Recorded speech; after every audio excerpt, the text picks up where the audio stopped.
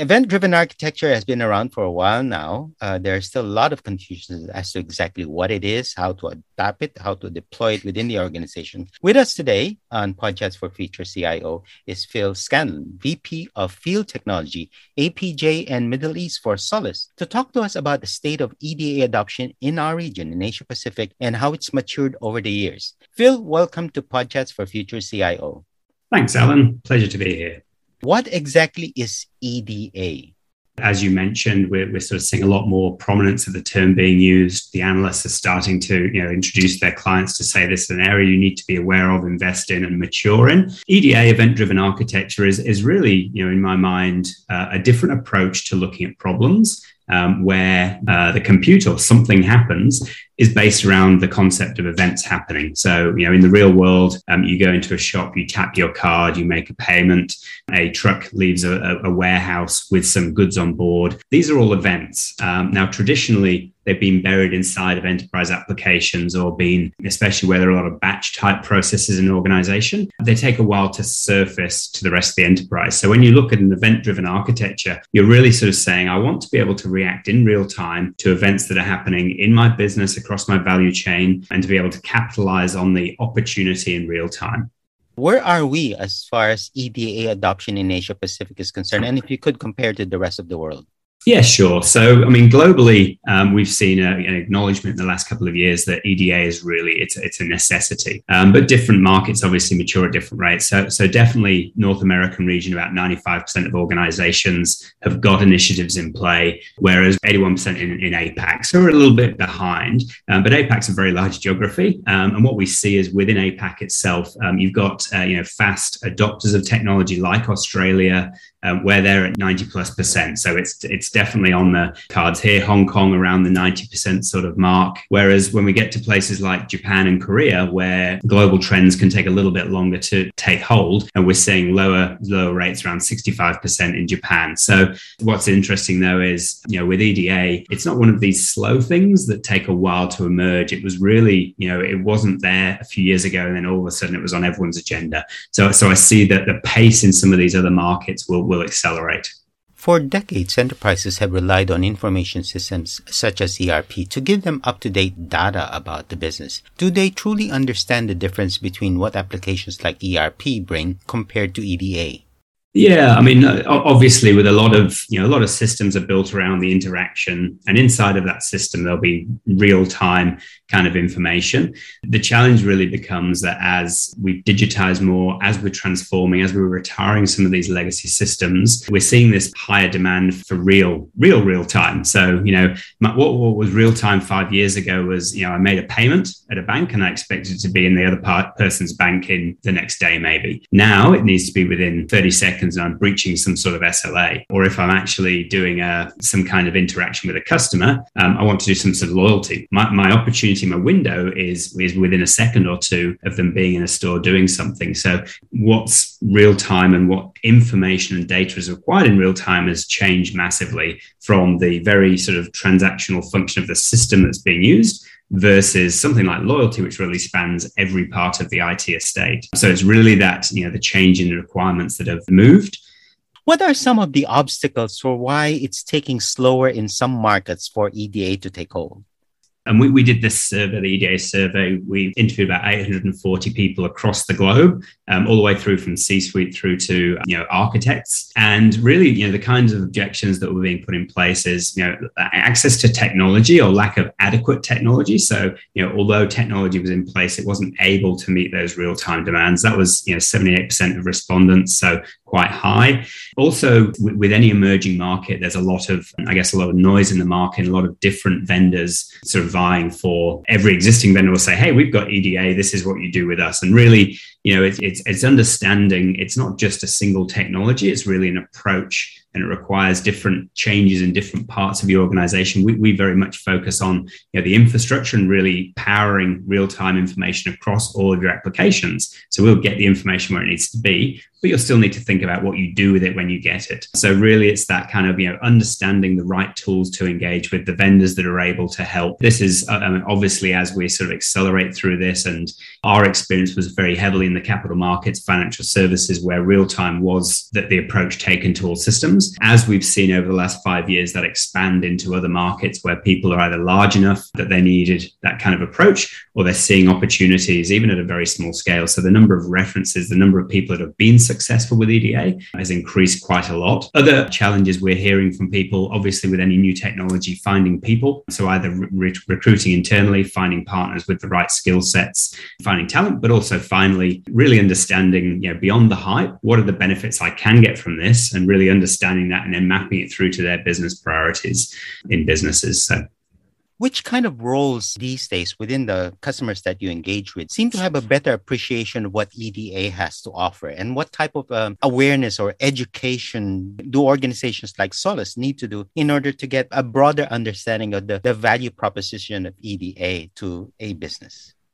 Yeah, so with any sort of technical term or approach, it's really, you'll find in IT, people get it. There's an understanding in the lower levels of IT of, what are the tools, the technologies. But what we've seen as EDA has become much more of a hot topic in the CIO agenda. IT leadership has now become a lot more aware of the benefits. It's still only about 50%. So really, it's not, you look at that and say, well, it's still got a long way to go. But when we start looking at the business, when we jump across to the line of business executives, we're down to about 37%. So really, there's a gap between what the technology leadership see as the vision and, business understanding. What I think is changing, though, is because the value of EDA in terms of some of the use cases that we've seen. A good example, Unilever had a virtual ocean control tower they built when the Suez Canal was blocked. They were able to have a real-time visibility of their entire supply chain assets. And it was really that real-time view. It wasn't based on batch. It wasn't based on what was supposed to be happening. They could actually look at that in real time. That's valuable to a business in terms of disruption, in terms of change. And people seeing that, can then educate and say, okay, what were the technologies that we used to provide that? So we're sort of seeing that conversation has been elevated to a higher level, which means there's a lot more information being sort of shared at higher levels, rather than lower level technical conversations that don't make it to that level. So we're sort of seeing it grow. I certainly have seen in the last 2 or 3 years the number of senior leaders, both on the IT and business side, pointing to real-time information, real-time data as an enabler for some of their business objectives. Presumably, a lot of businesses, especially the CFOs, they've been funding a lot of these IT projects for the last decades or so. Are there any prevailing misconceptions that are particularly business leaders use as an objection for adoption of EDA?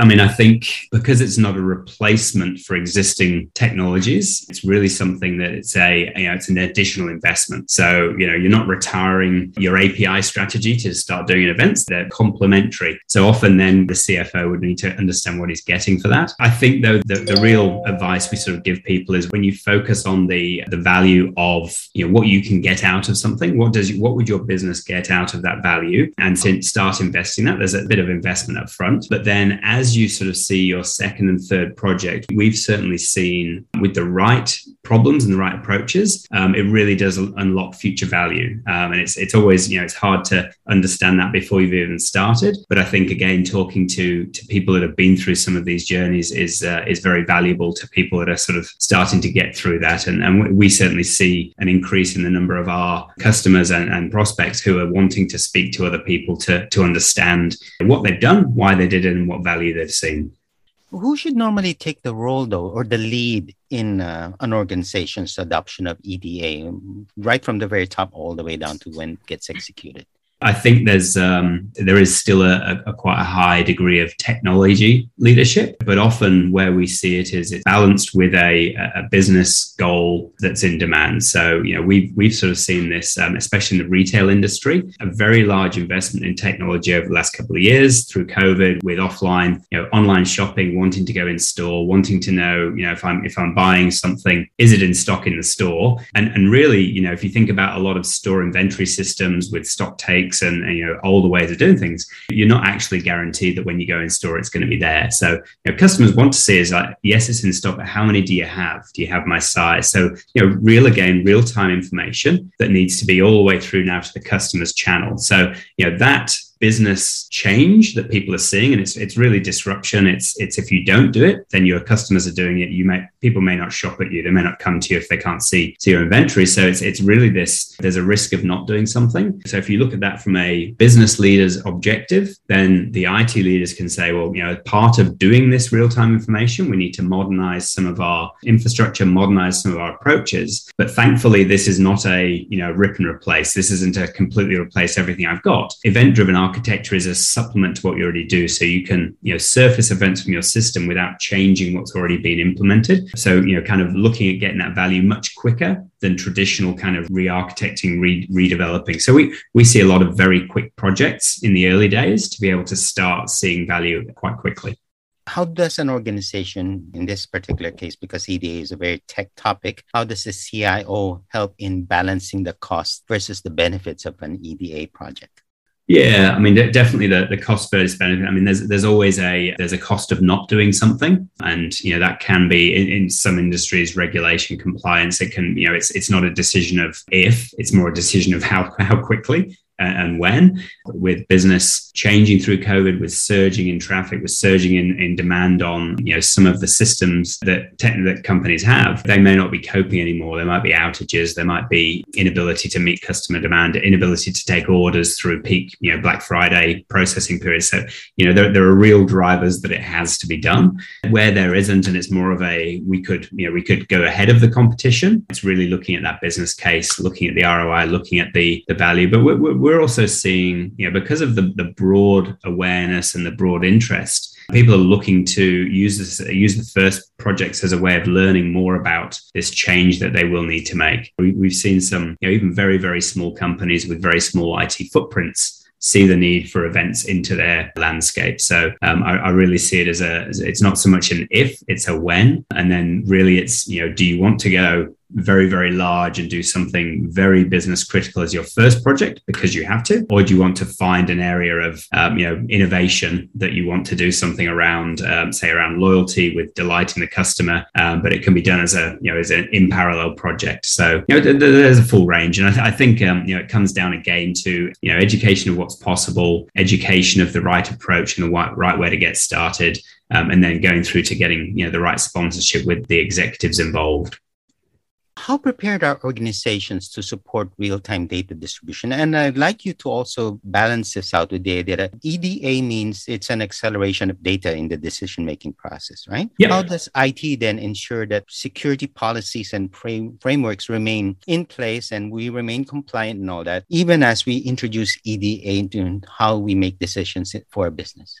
Look, I think, in terms of prepared, only about 11% of organizations are fully mature in this area. So, there's 89% of organizations that aren't fully mature. So, it's not a single capability, right? It's a journey. There are levels of maturity. The likes of Gartner have got a maturity model around this and sort of helping identify where you're at and where you need to go. In terms of, when we look at the APAC region and readiness, the lack of necessary technology is really the first step. And it is looking at things like the security concerns. We sort of see a huge focus on, with events, I'm unleashing information within my organization. So therefore, how do I make sure only the right people get access to that information? How do I make sure that that information doesn't leave the domain of my organization? So basically, that investment in doing things right, putting in the right tools that have those layers of security. And a lot of that is also then, you've got the technology choice, you've got the right partners. So identifying, SIs or analysts who can help with identifying your journey, your path, and what's reasonable, and then educating, hiring again being a big one. I think that the recruiting market is quite hot. A lot of the regions that we work in, where people are investing very heavily in technology, so being able to get the right talent for that implementation to be successful. And then finally, looking at cost-effective way of doing this. So there's you can buy something that is enterprise ready, has security, has things in place, or you can go out and build something yourself. You can use open source platforms and do this, but you have to realize that that's it's a very different type of investment. It might be it's free as in Freevia. The actual software is free, but the size of my organization to build out a platform, but also, that's not just a once off. You need to continually evolve that. You need to kind of invest in the technology platform over the years. You might need to re-architect it. So often unless you are a technology company yourselves and you're building a technology product, open source can be a very expensive way, especially in the long term, when you get key employees leave, key information about how things have worked, how things have been built. You really want to leave that. You don't really want to leave it to chance. So I see that, looking at cost effective is this EDA is not a one-off project and it's going to go away. I think a lot of the tools and technologies that are used will be around in organizations. And obviously, when we see that value, people invest more. So you need to make sure that the foundations are right, so you don't have to change in 5 years. What's your advice then for organizations, for leadership particularly, as they look to continue adopting all of these other initiatives, digital transformation, cloudification, modernization of applications? How do they align it to EDA so that they can get the best of the value from these best-of-breed technology initiatives? No, it's an interesting question, right? I think it evolves. So, I don't see this as a single investment that then is, just used. It's really an emerging thing. So, I'll give you a parallel of a similar sort of trend I saw. So, IoT was, there was a lot of value in it. There was a lot of, I can do things with these digital assets. So, a lot of companies went out and bought IoT platforms. But the reality with IoT was, as it rolled forwards, IoT actually for certain organizations is just part of their business. So rather than having a separate platform just for IoT, they found that actually it needed to be embedded in every one of their systems. They needed to modernize really the way that they harnessed that information throughout the entire IT landscape. I sort of see the same with the EDA. It's an architectural approach. It can solve certain types of problems really well. It doesn't replace the way you solve other problems. And really that, the problems it solves are anything around real-time interaction, where you're looking at hybrid cloud sort of information distribution, where you've got the same information being used in many places. It becomes much more distributed. That's a real value add for events. So anything moving towards real-time, what those opportunities next year may be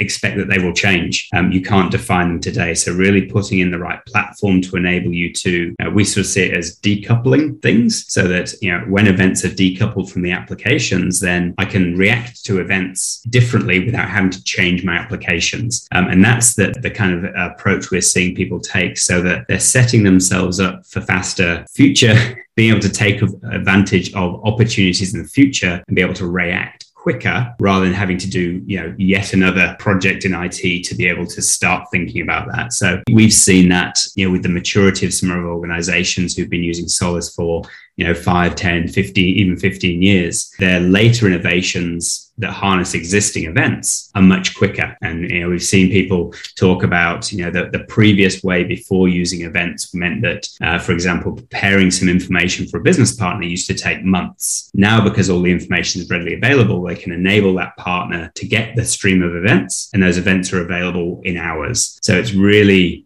kind of that whole information distribution, being able to, and when they first built the platform, they may not have thought about those later on use cases, but really having that capability makes it much more future-proof. Phil, thank you for joining us on Podchats for Future CIO. Thanks, Alan. Thanks for having me. That was Phil Scanlon, Vice President of Field Technology, APJ and Middle East for Solus, on the topic of the state of EDA adoption in Asia Pacific. You are listening in the Podcast for Future CIO. As always, if you have a topic you'd like us to cover on this channel, simply email us at editors@society.com. We'd also like to invite you to sign up for a free weekly newsletter so you won't miss an episode of Podchats for Future CIO. In the meantime, stay safe, have a great day, and see you on the next episode of Podchats for Future CIO. Bye for now.